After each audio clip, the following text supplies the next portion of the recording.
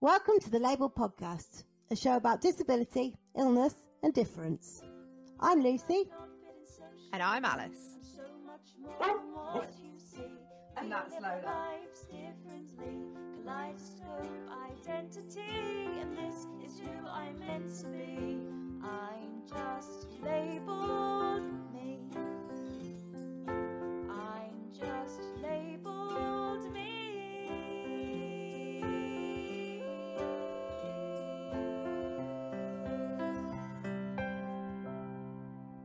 Hi guys! Don't forget, in this episode, I might swear, Lucy might cry, and you can check out details of the trigger warnings on our website.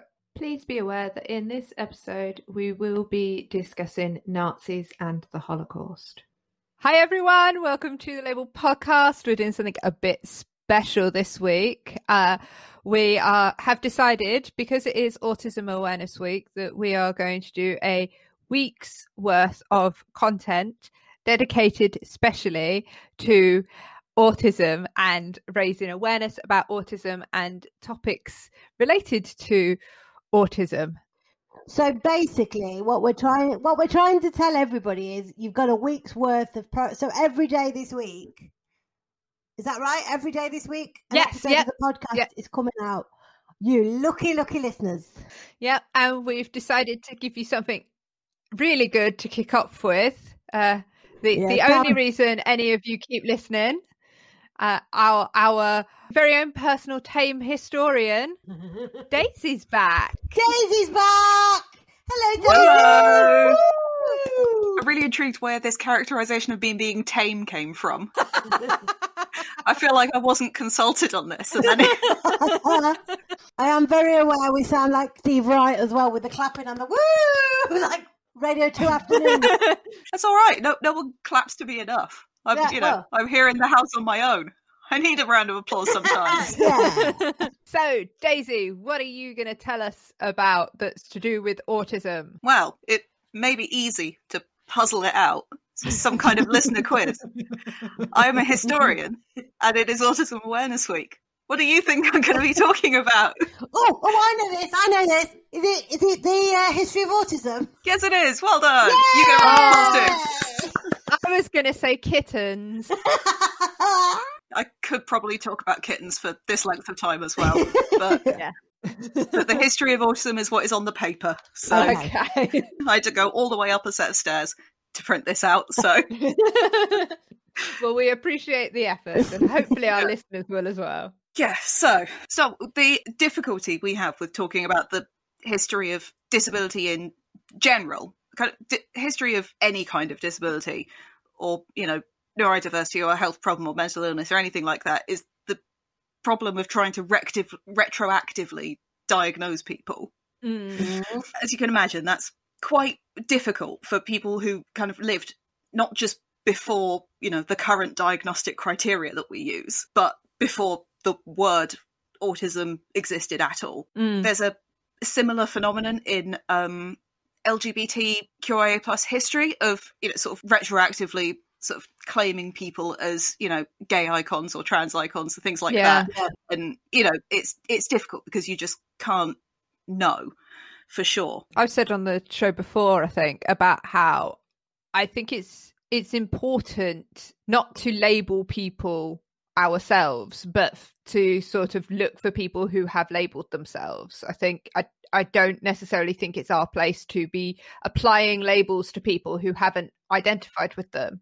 And that's obviously difficult in, history terms, but certainly in terms of celebrities and stuff like that in the modern day, I think that that's something that people should be a bit more wary of, rather than saying, well, that's a gay icon. If that's somebody who hasn't felt comfortable coming out and saying, I am, this is what my sexuality is. Yeah, exactly. So I'm kind of working on an estimate of, say, maybe 40-50% of the people who I will mention in terms of history of autism probably might have actually been autistic, but it's kind of, I consider it all part of the history of it, even if they wouldn't necessarily cross it, because it's the history of neurodiversity, essentially. And part of that is the people who, you know, might have filled those criteria but might not have. You know, Yeah. unfortunately, if you only consider the, you know, the people who definitely had it, then this will be very, very short.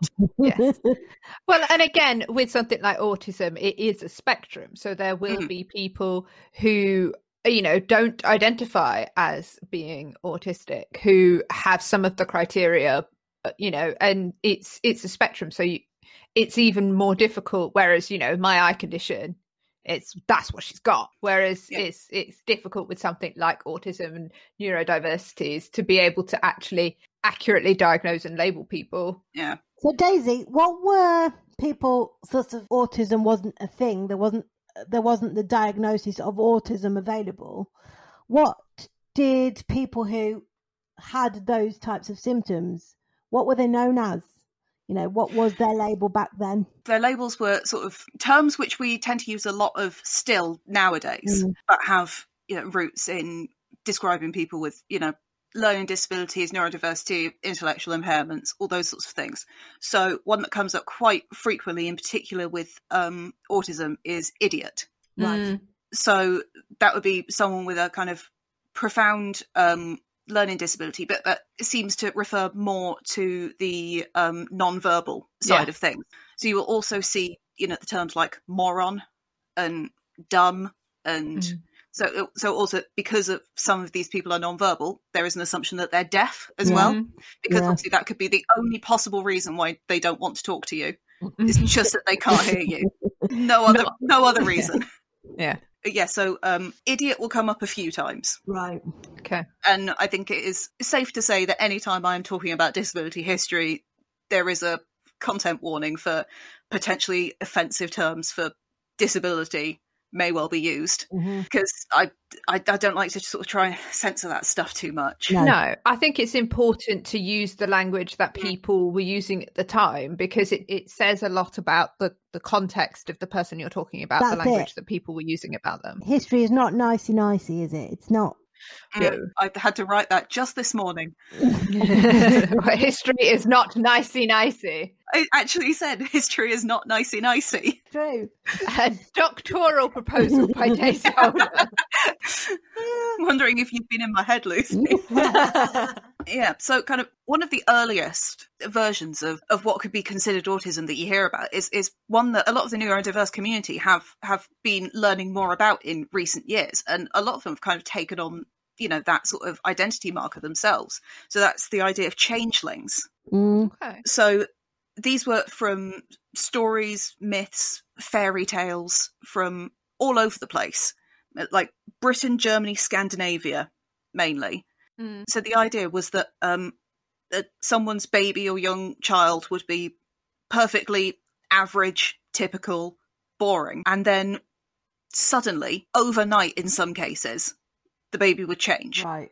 The idea is that the actual original baby had been stolen and then replaced with a changeling that wasn't quite a real baby. Swapped for like a fairy baby, isn't it? Yeah. The myth Yes, I've heard. Yes, it was fairies going around swapping things, because, you know, fairies, while tiny, are surprisingly strong, apparently. That tooth fairy's got a lot to answer for, hasn't she, really? Yeah.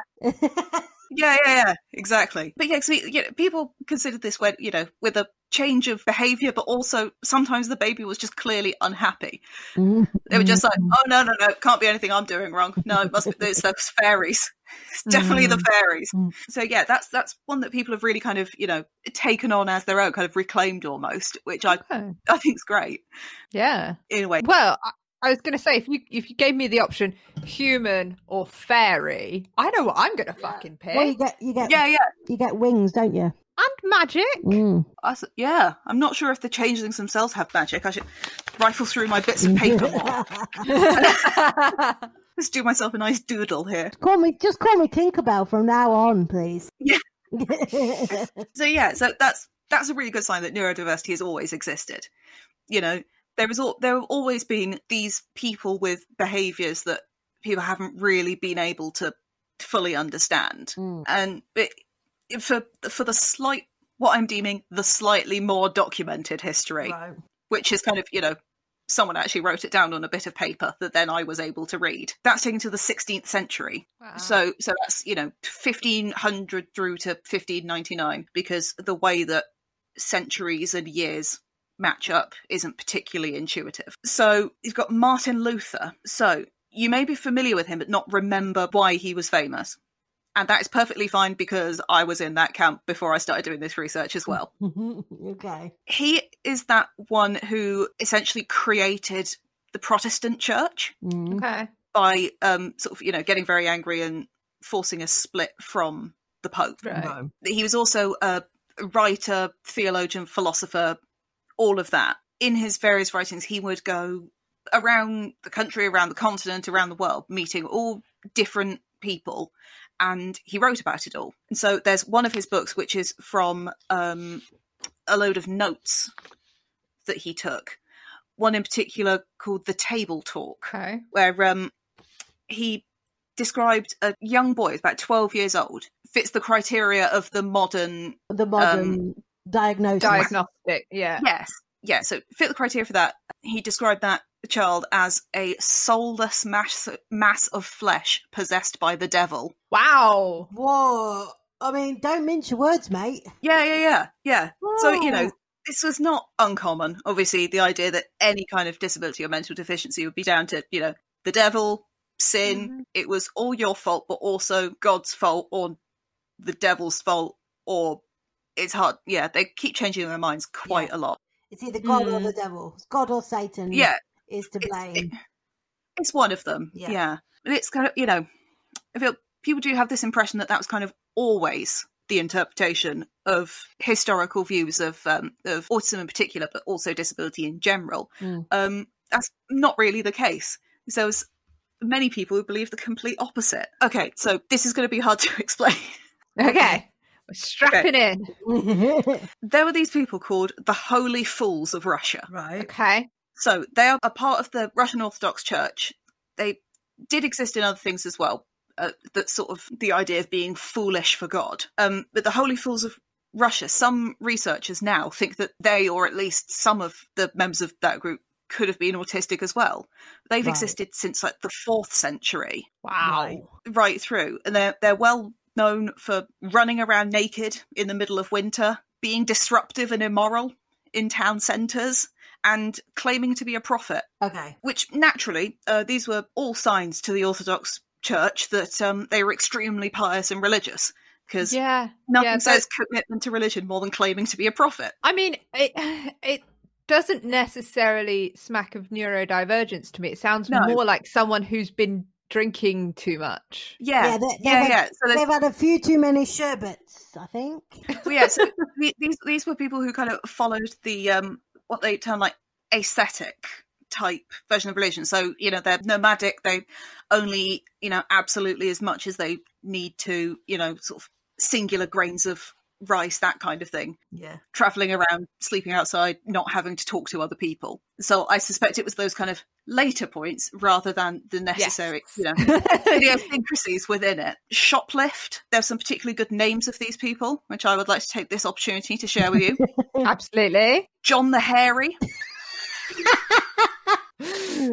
Basil the Blessed. Right. I like that. And John Big Cap. Big Cap. John Big Cap. Now, is that because he had the particularly large head accessory, or is it in reference, do you think, to some other part of his anatomy? Allegedly, it was a headgear. Okay. But he covered himself in chains so that it would be more difficult for him to walk around. I thought you were going to say covered himself in cheese. What? I mean, you might have done that too. Hang on, I'll check the notes. I don't know why. Oh, chains. Okay. So, sorry, I would miss Lucy's cheese comment overwrote. Why did he cover himself in chains? So the implication is that, they go to a lot of effort to make their lives more difficult to show their dedication to God. That being a martyr. it's like, Yeah. And so the idea was that they were deliberately acting. the view of Right. the church at the time, is that they were deliberately acting as if they were mad so that people wouldn't know how truly one with God they were and feel jealous. Right, okay. Okay. And so chains.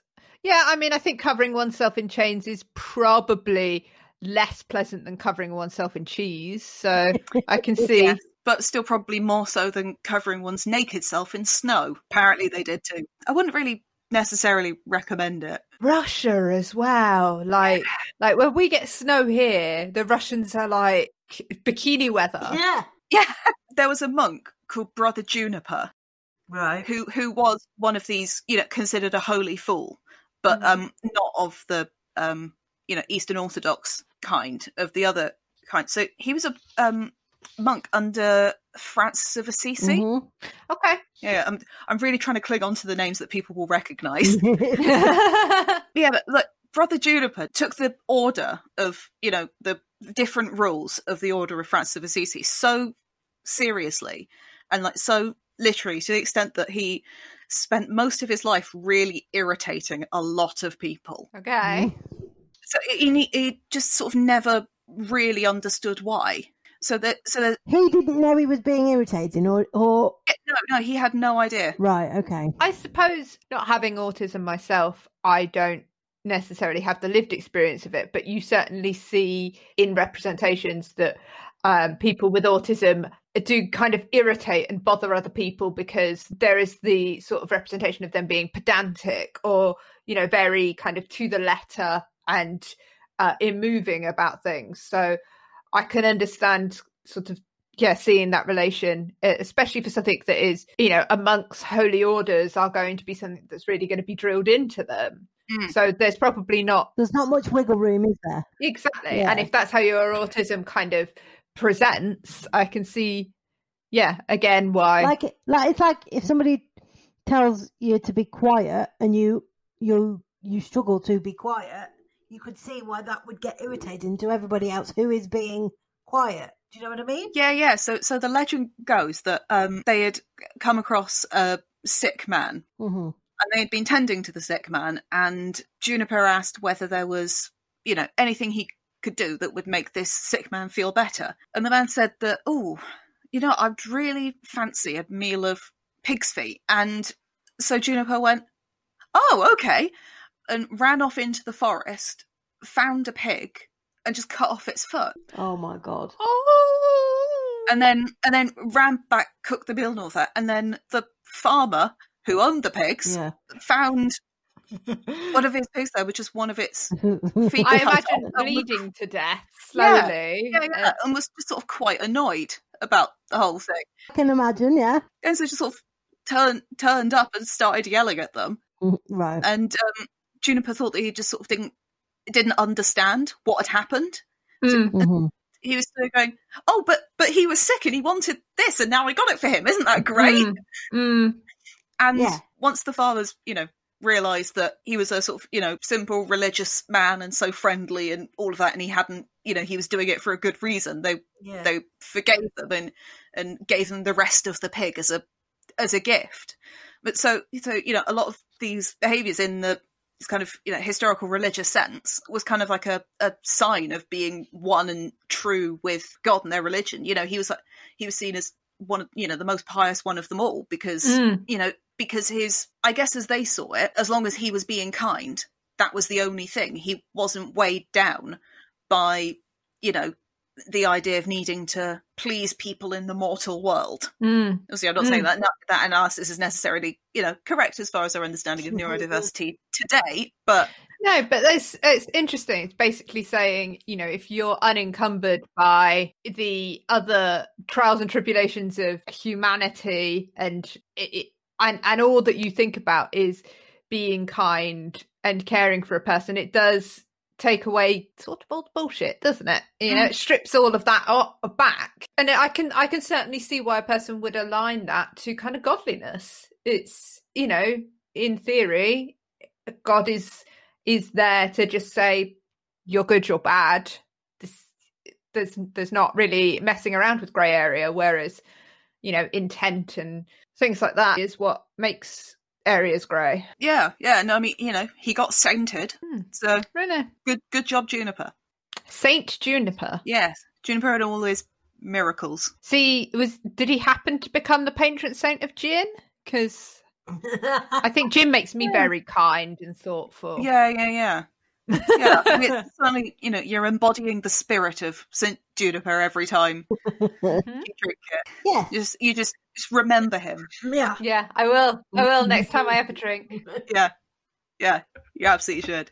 So by then we're getting into the sort of, 17th, 18th century when people are writing things down a little bit more. Okay. Which is great for me. So otherwise it's a lot of me staring at my computer shrugging. Which doesn't come out very well on a podcast, does it? No, and it doesn't get much done either. Just sort of scowling at it. Why won't you tell me more things? So the reason we know so much about this next guy is because there are court records. Okay. That's always a good sign. He's going to be interesting. Yes, so he was known as the Daft Lad of Borg. Right. So daft is another word that sometimes people use as just sort of, I mean, it's still now what it meant then, which is sort of, a bit eccentric. Right. But inevitably, it would be, like reading between the lines. Yeah. Yeah. Just because, they didn't have a better way of describing it. Mm. No. It's sort of, what's going on with that Borg lad? I don't know. He's a bit daft. Yeah. I mean, all of these words are creeping unpleasantly close to phrases like retard, which is not a word that is acceptable in any sense, if you ask me. But it's the same kind of they're almost synonyms of one another, aren't they? Or moving close to that idiot, daft. It's that, as you said at the beginning, there's still the same sort of words that we might use to insensitively describe learning difficulties and neurodivergence and, cognitive impairments. Yeah. So I think it was some point last year I actually wrote an article on this on my website, which is basically like a I was going to say thesaurus. Thesaurus isn't the word I'm looking for. Like a dictionary, I guess, almost of disability history. Yeah, sort of like, so it's got, all of the words that, so if you're researching disability history, then it's the words that you might come across and what they mean, but also the background of a lot of these words that are still really common and how they came from disability history. Like a glossary. Glossary, yes, that's the word I was going for. But yeah, so it's really interesting where a lot of these words come from. Yeah, so the daft lad's actually called Hugh Blair. Mm-hmm. And he was a lord from Scotland. Right. Which is another reason why we know some amount of information about him. Can't deny how much being rich helps. Mm-hmm. So he had many of what are considered unusual behaviours. So some of them, like fixations, repetitive acts, obliviousness to social cues, are very typical of autism. Is this the guy who thought his dad was a turkey? I'm going to say no. Know. By that face, I'm going to say no. No, it's hang not. On, It's like, what? No, it might well be. My sources are never like completely gonna say everything. The whole point of disability history is that like you end up having to pick it from so many different places because no one has really made it before and sort of put it together very much. And so there isn't just sort of like a book I can go and find about this guy which will have all of it in. So a lot of his behaviours were sort of typical of what you would consider autism now. Others not so much. They come up with when you're reading these sources, it's kind of like this is a list of reasons why I think this particular thing, and it was the reasons why people would consider him unusual. Mm-hmm. And one of them was always eating alone, and letting the cat eat off his plate, which I don't think is all that unusual. No. Well, and I have a cat, and it's not really a question of letting the cat eat off your plate. It's usually more of a desperate fight for whatever you can get. Is that, as far as I'm concerned, the other rich people were boring, and the cat was really cute. Yeah. Well, and lots of people prefer to eat alone. Well, yeah. So a slightly less typical, but still quite funny, I think, one. So he wore the same piece of clothing every single day until, holes in it, starting to fall apart. So in order to fix it, he would cut bits off of other people's clothes without them noticing and fix it. And I like that. They don't specify, but I like to think that they were wearing it at the time where he cut it off. Is that a bit like people who say, I've had that broom for like 27 years, I've only replaced the head twice and the handle 3 times. So actually, it's not. Yeah. It is quite a bit like that, yeah. Yeah. So 1747 was the court case. Right. That was the court case between him and his younger brother. So because Hugh was the eldest son of the family, he was due to, inherit everything. Mm-hmm. So, the title, the manor, all of the, family home, everything. His younger brother became his legal guardian sort of about 10 years before this court case, because it was considered that he obviously had the title of lord because that's not really, you're a lord or you're not. There's no kind of you don't need guardianship to be called a lord. No. But in a sort of, and it's not something that I've come across that many times before, is the idea of someone becoming a legal guardian for an adult at this sort of early. Yeah, they seem to determine that was necessary. So this court case in 1747 was because Hugh got married. Okay. And I suppose if somebody thinks you require legal guardianship, it's, I guess, making that decision?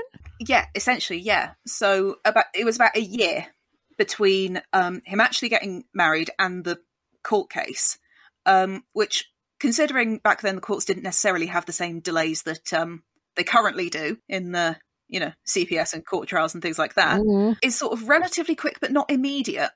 It almost gives you the impression that they're sort of giving it a chance. Yeah. At least, or just an opportunity. I mean, I suppose it could also mean that the brother wasn't paying attention and didn't notice until ages later. But I like to think it's the former. Yeah. So his brother petitioned the court to have the marriage annulled. Okay. Right. And did Hugh have any say in it? Well, I take it he didn't, did he, if they're going to court? No, not really, because he was a guardian. But it was hard to tell whether he understood that he was married. Right, okay. So they did a test to sort of try and judge his competency. Mm-hmm. But it was essentially pointless because it was a written questionnaire. Mm-hmm. And I doubt it was particularly accessible or anyone had really explained it to him or anything like that. So he ended up just sort of copying out what was written on, copying out the question in the answer section. Right. Because, there's writing and then blank spaces. I mean, to be fair, I would, if you had no idea what was happening, you may well just go, oh, maybe they're testing my handwriting or, Yeah, it's perfectly reasonable. Yeah. So they asked him whether he wanted to marry, and he said yes. And then they asked him if he wanted to not marry, and he said yes. And they asked if he wanted to marry a woman, said yes. If he wanted to marry a man, he said yes. And he just always agreed. Right. And so kind of based on that, they annulled it. Mm-hmm. And obviously, it's impossible for us to know whether that was the right decision because the people writing it down for me to read think that it was right. Mm-hmm. Exactly. So, if there was something else that implied that maybe they weren't entirely right in doing it, they probably wouldn't have written it down. No. I can't imagine they were making that decision for Hugh's benefit or in his best interest. They were making that decision because Hugh was the eldest son, and so he was the one who was going to inherit. If he got married and had children, then they would be the ones to inherit. And that will have been what was driving their decision, is worries about money, not necessarily worries about whether this was a consensual relationship that made him happy. Yeah, so arguably because he was the legal guardian, that would have sort of so his father had already died by this point. His father had died when both of the kids were quite young. Mm-hmm. So he already had the title, and I'm imagining the legal guardian being like almost like how power of attorney would work now. Mm-hmm. So it's kind of like the money would technically be Hugh's, but it would be his brother who had the final yes or no as to how it was used. Yeah. Mm-hmm. So I guess arguably he already had access to all of the money anyway and didn't need to know. But yeah, I admit that I am trying to see the niceties. Well, and it's not necessarily the use of the money now, it's the inheriting the money further down the line. If he gets married and has children, then it's going to go to them. Whereas if he stays a bachelor and something were to happen to him, then it goes legal guardian or not, it's his money now. Yeah. But I always like to see the worst in people. So. Yeah, so that was a surprisingly kind of like well documented, case of that sort of thing. Do we know what happened to him in the end? Well, from what we can tell, he had a perfectly happy adult life and died at an age appropriate to, I think he was in his late 50s or early 60s. It's not bad for the 1700s. No, that's not so bad. As we say, the reports are limited, but everything indicates that he was happy enough in himself. Yeah. Well, that's good. Yeah. Well done, Hugh. Yeah. Yeah, so it's that same century. You notice how a lot of the history of autism is kind of like individual stories of people. Mm-hmm. It's purely because, this essentially only started being researched as a phenomenon. I think it's about 1850 or 1840 is like the earliest example of it actually being researched. Which still, to be fair, is earlier than I thought it was when I started doing this research. To be fair, I thought you were going to say, autism people didn't start recognizing it until like 1940 something. Yeah. So I think that is better than I expected. But yeah. As we know, this, the date that autism was invented, 6th of October 1944 or whatever it was. Yeah, exactly. The classic. But yeah, so this is another one that some people might have heard of, and it's one where the idea of this sort of child being autistic is a bit sort of patchy for me. It's so hard to tell. But it's the wild boy of Aveyron. Some people may well have heard about him. He was found living feral in the woods south of France, entirely non-verbal, and been living alone there for about 7 years. How did he get there? What some researchers think now is that it seems that he was abandoned by his parents. Yeah. And some people think that he was born with autism and then abandoned by his parents because of the autism. Because of the autism, yes, but all of the sort of behaviours and signs that they report and kind of looking at it almost like, oh, maybe they could have been autistic traits. I'm going, or could have been living on his own in the woods for 7 years. Yeah, well, and the abandonment of children and things like that, unfortunately, is not necessarily that unusual, though. Yeah, no, it wasn't. Someone surviving. Yeah, surviving it is unusual. Yeah, so it is that almost chicken and egg of it, isn't it? Was he just abandoned because the family couldn't afford to feed him and knew that if they got rid of him, they could continue to feed themselves and then have another child? Or was it the fact that, he was so run away wild? They struggled to manage his behaviour. Yeah. So when he was found, he was taken to a nice lady in the next village, where he stayed for about a day and then went, oh no, this is terrible, and ran away back to the woods again. And then I think it was another about 18 months before anyone saw him again. Yeah. He was considered to be deaf and mentally ill. Right. Deaf because he was non-verbal, and mentally ill because at this point, particularly in Europe, mentally ill was kind of used as like a catch-all term. Right. Okay. For kind of an illness or disability that they thought came from inside the head. Mm-hmm. So yeah, so it's not necessarily that mental illness doesn't mean the same thing now as it did then. Yeah. It kind of covered sort of mental illness and neurological illness and all things like that they just sort of like it's from inside the big coconut on your neck somehow. I mean, they used to think that other illnesses were caused by like biles and humours. So I feel like them being able to identify that it's something that is perhaps caused by something that's going on in your head is a pretty impressive step forward from it's the yellow biles in your liver. Yeah, better drink some phlegm or whatever it was you were supposed to do. Let's get some leeches on you. Yeah. He was found again and then taken in by more people and, studied a bit as it happened. Did he run away again? I think he tried a few times, and then if I remember rightly, he actually died quite young. I'm not surprised, really. I mean, they liked to do that sort of thing, even with natives in places that the white European Christians turned up and went, oh, this is ours now. And they, looked at the natives who have been living in the jungles or the forests, minding their own business, having their own culture and being perfectly happy for hundreds and thousands of years. And they go, oh, no, you can't do that. You must go to, go to a mission, like a missionary and learn to be a proper human. Yeah, put some shoes on and be a proper human. Yeah.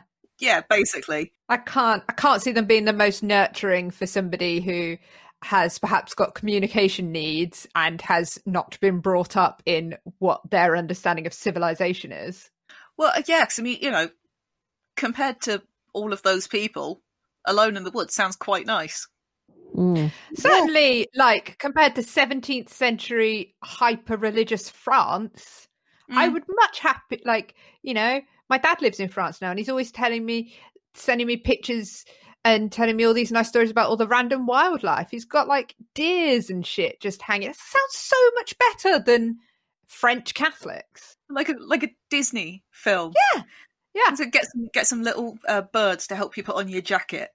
Yeah, exactly. He was basically being Snow White.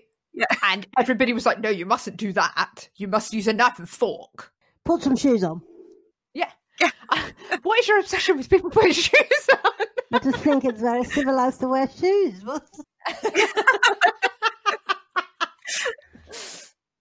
That's the true definition of when civilization started.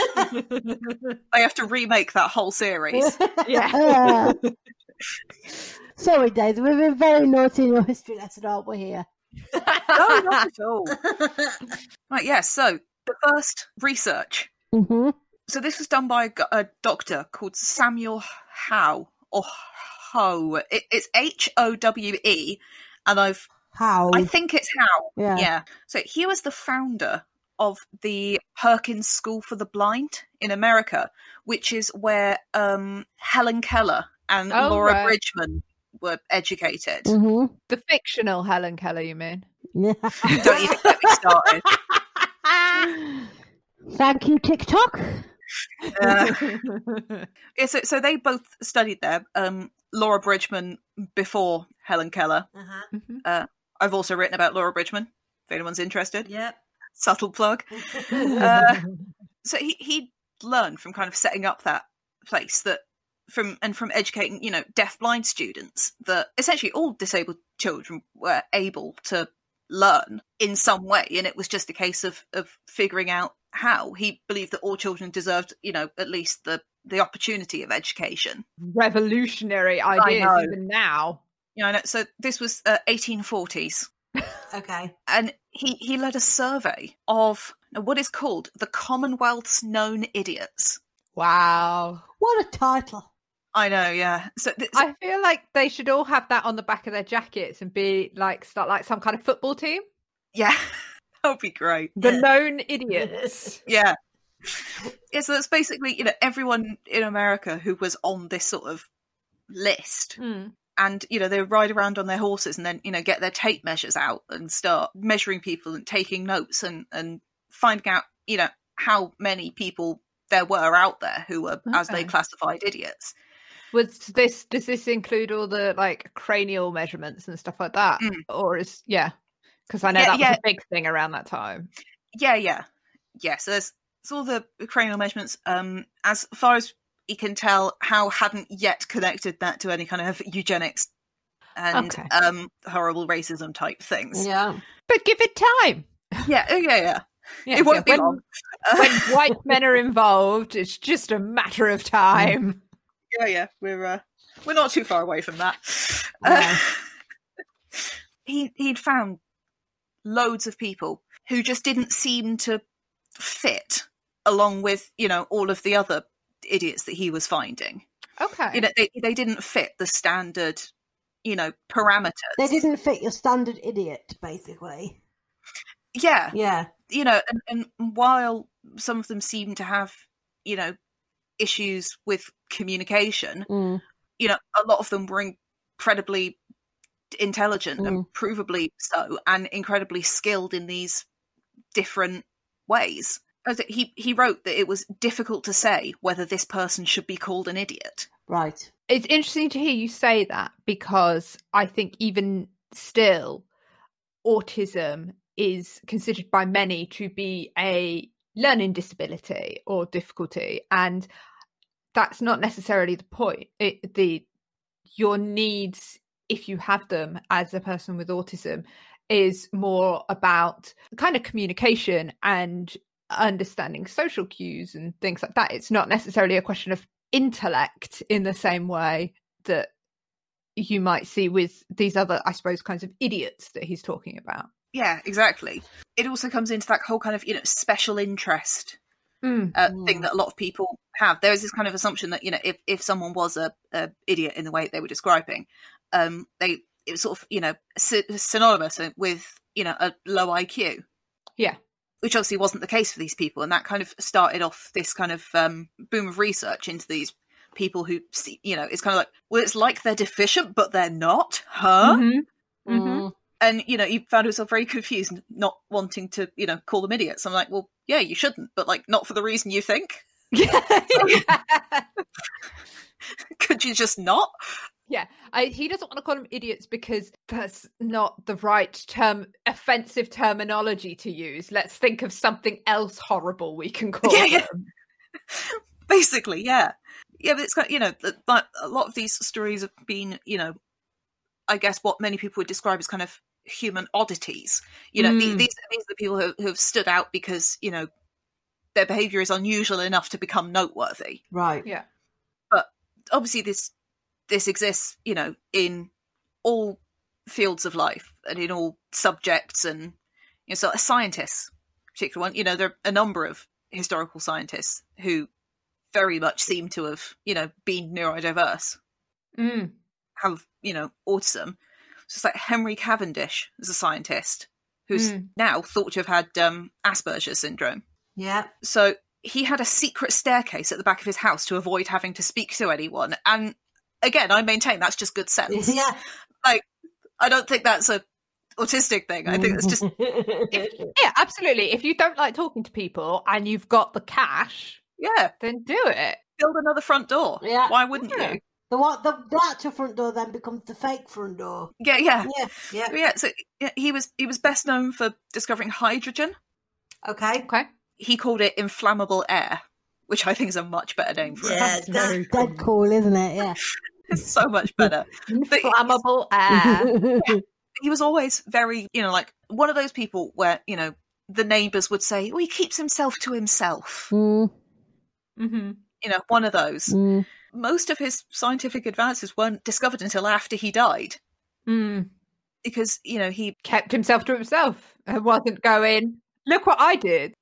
Didn't speak to people to such an extent, was uncomfortable around other people from what we can tell. What a way for your findings and work to be uncovered, though, to keep it quiet all of your life, not because you want to, but because you purely don't like communicating with other people, and then for somebody to find all that work in notebooks when you've passed away that's quite... I suppose it's what you're in it for, though. If you're in it because you love science and you love research and you love discovering things, then that's great. If you're in it for the notoriety, then it's not what you want at all. No. I mean, it's a shame that it means he wasn't sort of respected and recognised in his lifetime, and in an ideal world, isn't he? Yeah. Posthumously is recognised.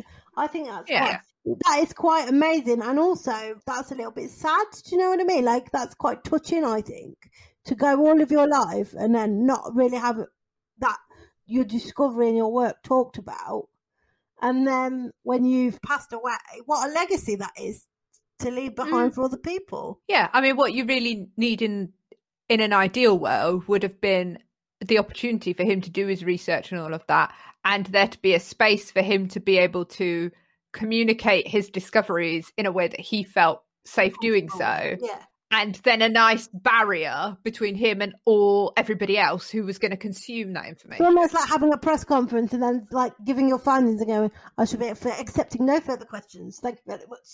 That kind of... Yeah. It's sort of a nice window. Just throw the science out of the window and then shut it again. Yeah. Go, you lot deal with this. Yeah. This is your problem now. I've done the legwork. Yeah.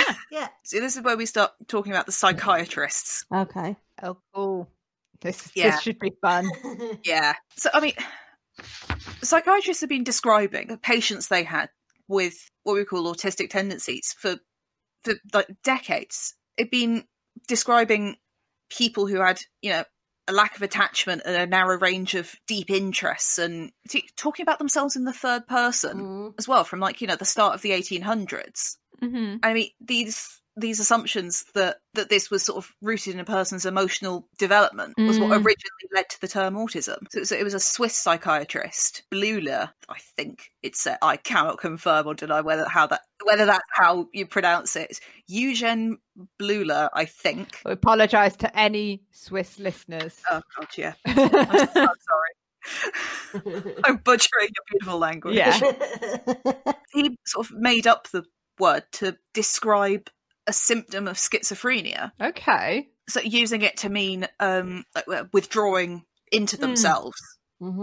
Although the words that he used were a morbid self-admiration and withdrawal of the patient to his fantasies, which is like rude and also not very clear. But, that's what happens when you try and talk to a doctor from like 1910. Like, I mean, it sounds a little bit like somebody who lies in bed and worries a little bit about how they might die and what could happen to them at any moment. And that has been the last 25 years of my life. So yes, I mean, for ages and ages, autism was considered a symptom or a subtype of schizophrenia. It was only shockingly recent that it was actually changed in the DSM, which is like the American version of the Big Book of Mental Disorders, and it was changed so that it didn't say that. So you see old scientific papers and things referring to autistic psychopathy. Okay. Psychopathy was just sort of a thing, it was a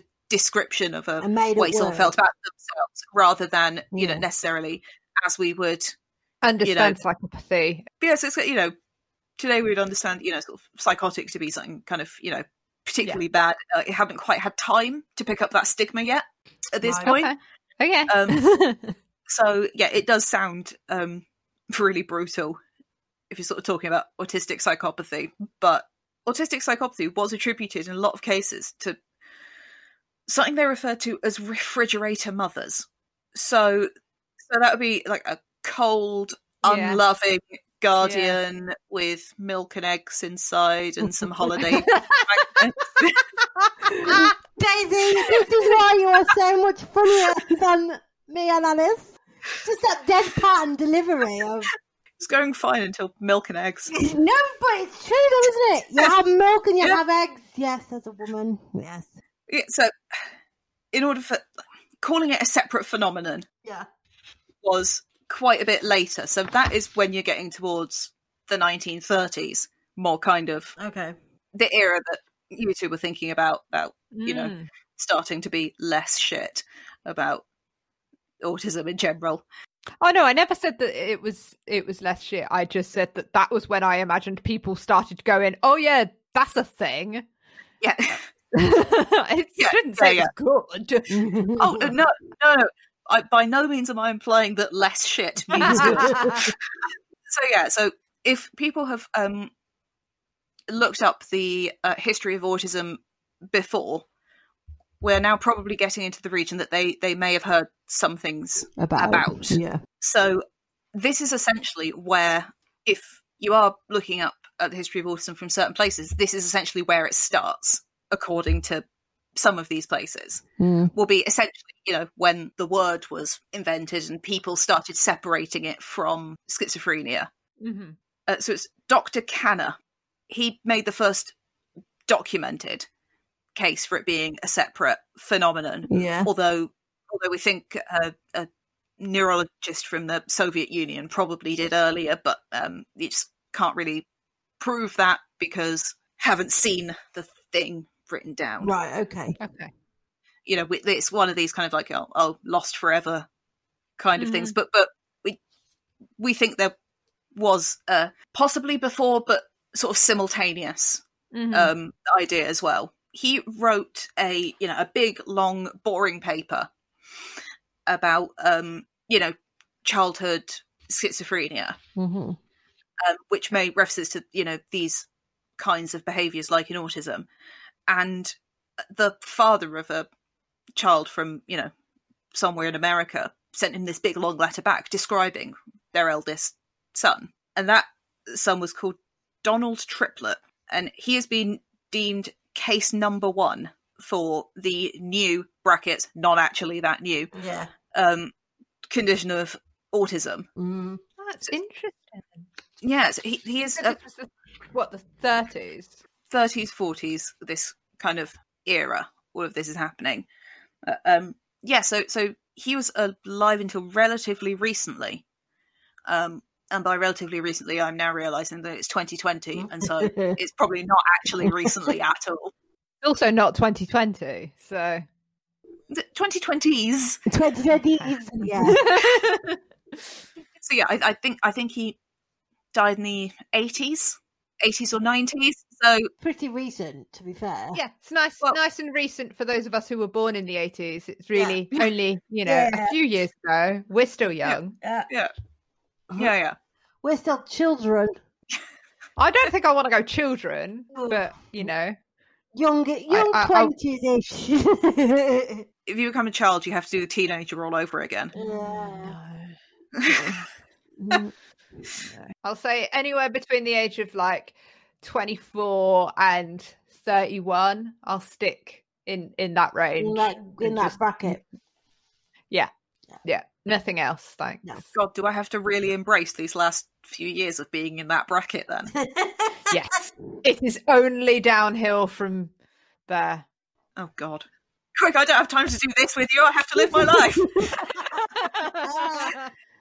You see footsteps and then a car door slamming. Right, so remember Donald Triplett. Yes, Donald Triplett and Dr. Kanner. Okay. So it was around the same time as Dr. Kanner that you had Dr. Asperger. You may remember that name from... It's somewhat familiar. Yeah, from, a lot of things that you hear about and have happened. So Dr. Asperger was studying a larger group than Dr. Kanner had. So Dr. Kanner had been, sent letters about kind of individual people at a time because, he was in the first stages of research. And so, his first paper on autism was about, hey, look at this guy, Donald. Autism case number 1. Yeah. And so Dr. Asperger was doing it a bit more broadly. So a bit more variation in presentation. So people who were, more communicative, but still, had symptoms. So the implication is that Donald was relatively or periodically nonverbal. Okay. Dr. Asperger is become pretty well known, particularly more recently, for being a massive prick. Okay. Right. I cannot overstate how much of a prick he is. Why is he a prick, Daisy? He was a member of the Austrian Fascist and Nationalist Party. Okay. Which is called the Fatherland Front.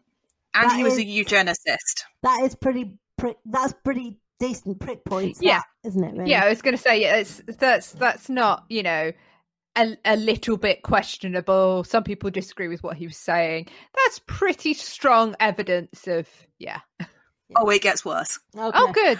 Okay. I think this is our first Nazi, everybody. How exciting. Should we have some sort of alarm confetti cannon?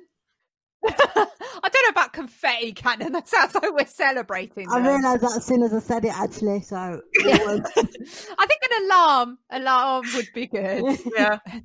You know, being Austrian, he was a medical officer during the Second World War.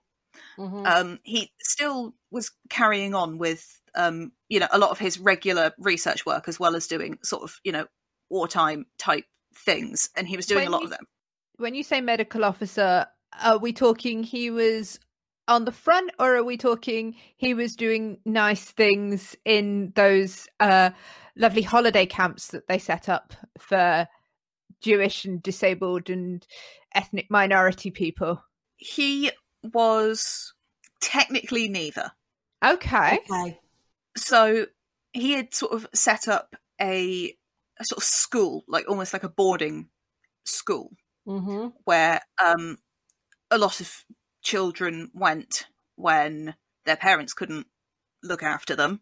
And he would, you know, try and educate them, you know, give them room and board and do his research on them, which did result in, well, I said that resulted in, like, it happened accidentally. No, he knowingly sent multiple disabled children to one of the clinics in Nazi Germany to be experimented on, and most realistically and most likely killed in the Action T4 program, which, as we all know, was one of the earliest Nazi Nazi rounds to sort of get rid of a lot of the disabled people before anybody else, before we could get in the way too much. Yeah, because I think Hitler probably knew that we would kick up a fuss. Realistically, we are quite stubborn. Yeah, we've touched on this before about us not being a quiet, let's just sit there and let things happen kind of group. Fight the power energy. I think we used. Yeah, that's what it was. Yeah. I think I was going to describe us as revolting, but not you know, revolting. Viva la revolution! Yeah, exactly. He was doing his work on Asperger's syndrome kind of throughout the war, but the office school where he was doing this stuff was bombed, and so, you know, a lot of that work was lost in the bombings, and it's partly because of that and other factors. And that kind of the lack of that sort of research that shows it going back further and further is a reason why the idea that, you know, autism is a new label that's only just become fashionable and it's only just been invented is partially because of that. It's difficult to elicit a particular amount of sympathy for this work being lost because it was done by such a prick. But, like, it's kind of, you know, it's kind of trying to almost have it's the loss of the information rather than the loss of that anything like work connected to that person. And it's the thing you see time and time again in kind of science history is, you know, so many experiments were done on slaves and people of color and minorities and children and, you know, people with learning difficulties and cognitive impairments, because they were not the people that had, you know, strong legal representation. They didn't have rights. And a lot of the science that we have today, we have to thank eugenicists and people who didn't care about minority groups and experimented horribly on people. Yeah. That's the history of science. I mean, yeah. So it's another medical history podcast that I really like. It's Sawbones. Yes. I really like that, and they often go quite deep into that sort of, you know, how much kind of, you know, structural inequality has sort of, you know, contributed to, you know, our medical and scientific knowledge. Yeah, so I mean, like, that's kind of, I mean, obviously, you know, the syndrome was named after him. Yeah, but it's kind of, I mean, this is entirely you know, anecdotal from online. I am seeing sort of fewer and fewer people who are, you know, using Asperger's syndrome as a kind of, you know, as a label for themselves, with kind of switch to neurodiverse rather than Asperger's. Neurodiversity. Yeah. Well, apart from anything else, just kind of the idea of calling something a syndrome is kind of like a very sort of like you're making a real decision. Do you think, Daisy, that partly people are saying I'm neurodiverse rather than a syndrome is not just because people don't like the term syndrome much anymore, but because of who the syndrome is named after and the connotations of him being a Nazi, maybe? I mean, there certainly is like much more awareness from, you know, the community and all sorts about what this was named after and what he did. So I don't know. No. That's why people are switching, because there is also, you know, this kind of it's almost like following on from the social model of disability. That's kind of, you know, it's not like a, you know, disorder. It's not that there's something, you know, wrong with us. It's just that, you know, our brains work in a different way. So I think, you know, it stems from a bit of both, I think. It is a personal decision, I suppose. I mean, if you're happy to call it Asperger's syndrome, you're happy to call it Asperger's syndrome.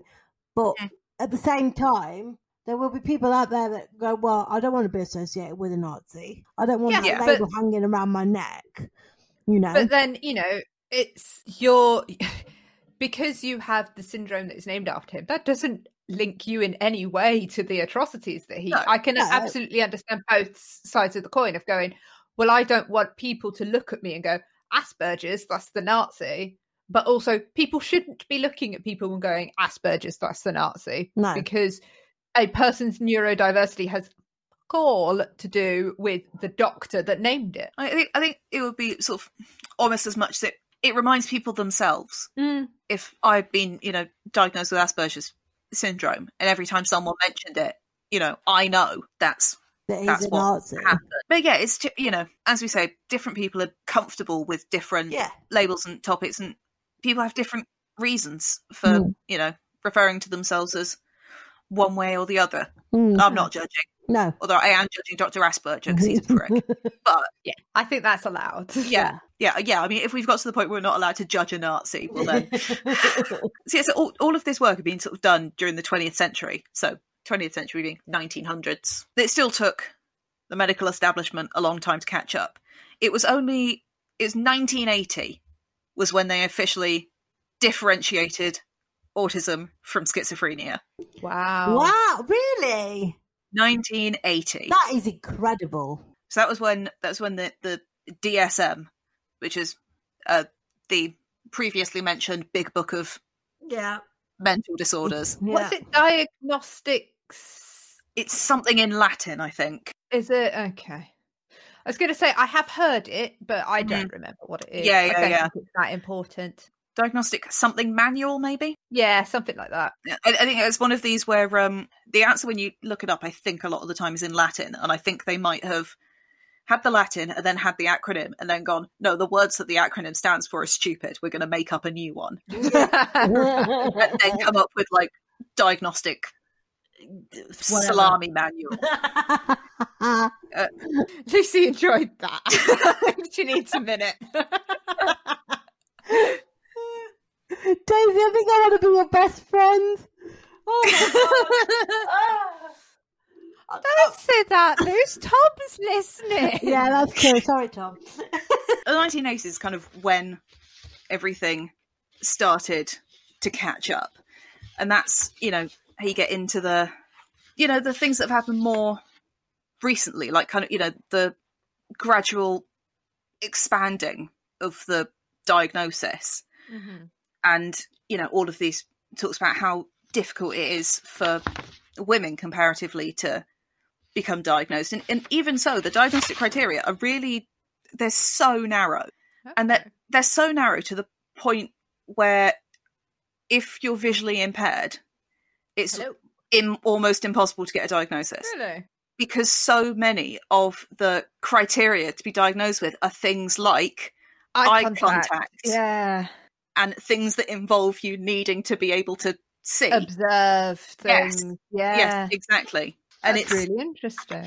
Yeah, and it's kind of, you know, a lot of other, you know, disabilities as well tend to, you know, act in ways that do not match with what the book says you will do. No.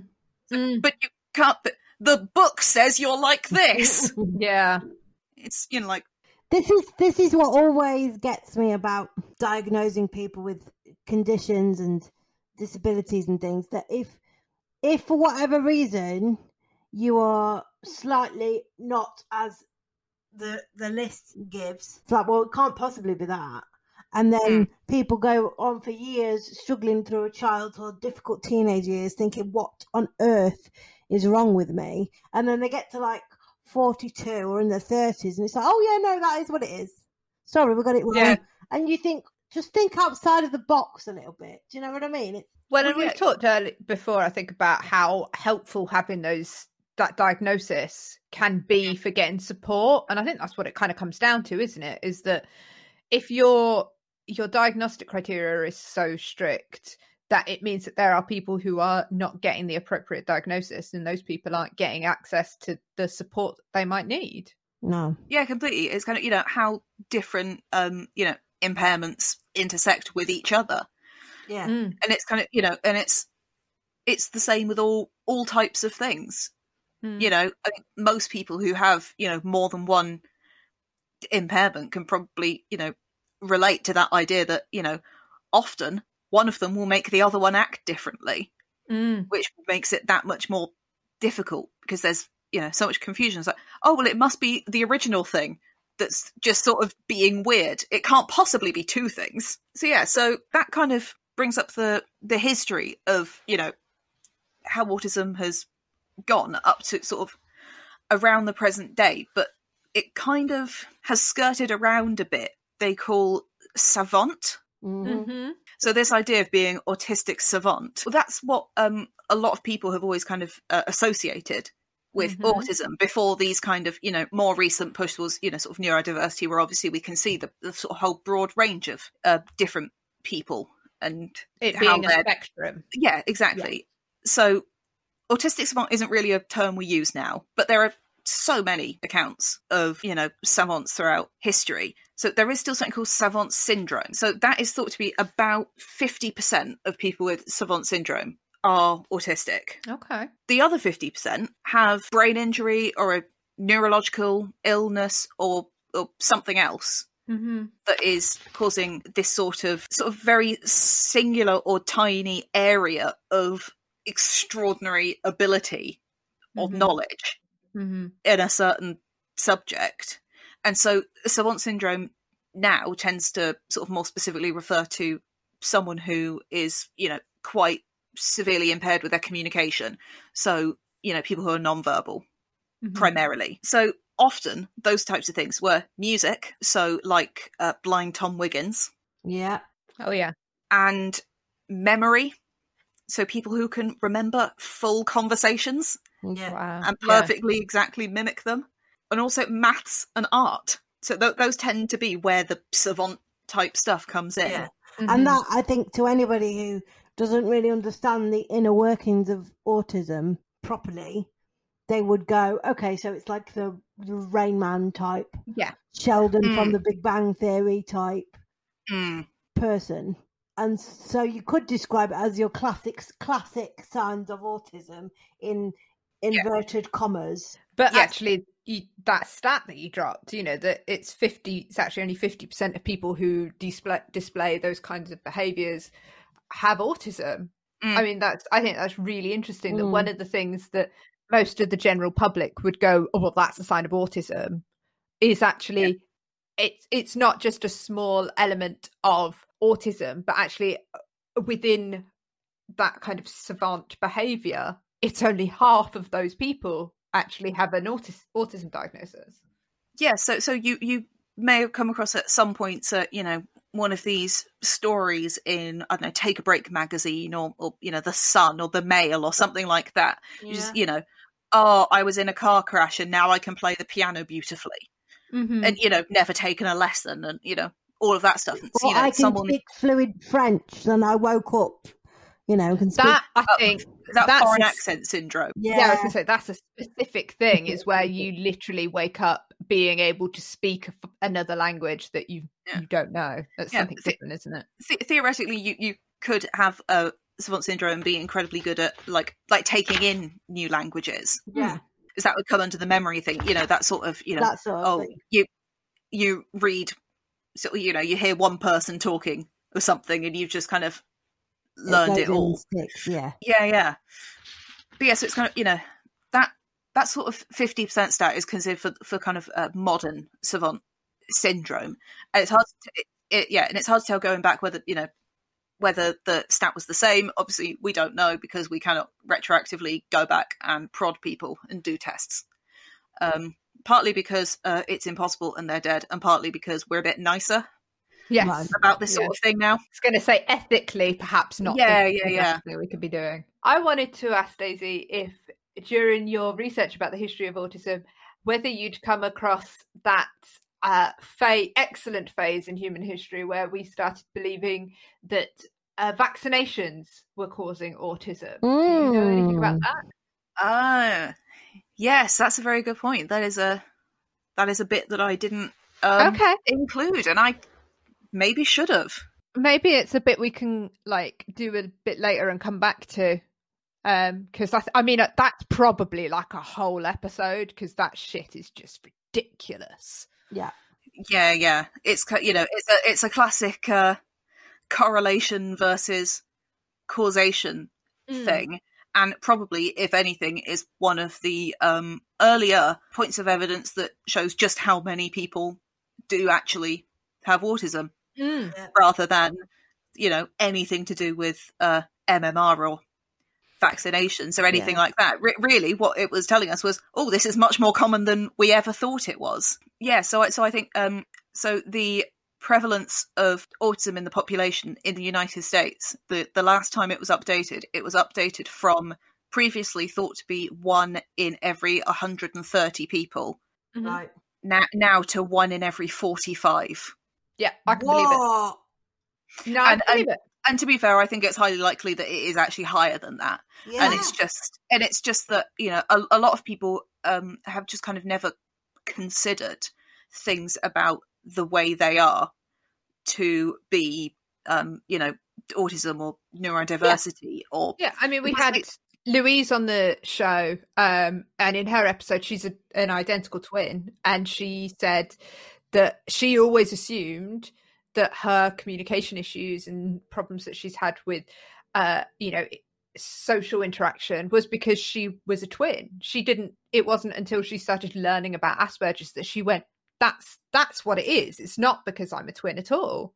Part of it comes from that sort of, stigma of autism that still does exist, in that, it's kind of, people don't want to connect their behaviours with it to anything, to a certain degree, and hopefully as it becomes more accepted, more people will realise. It's quite a fascinating. I mean, this episode to me, Daisy, has been absolutely fascinating. I did not know much about the history of autism. I certainly didn't know about Dr. Asperger.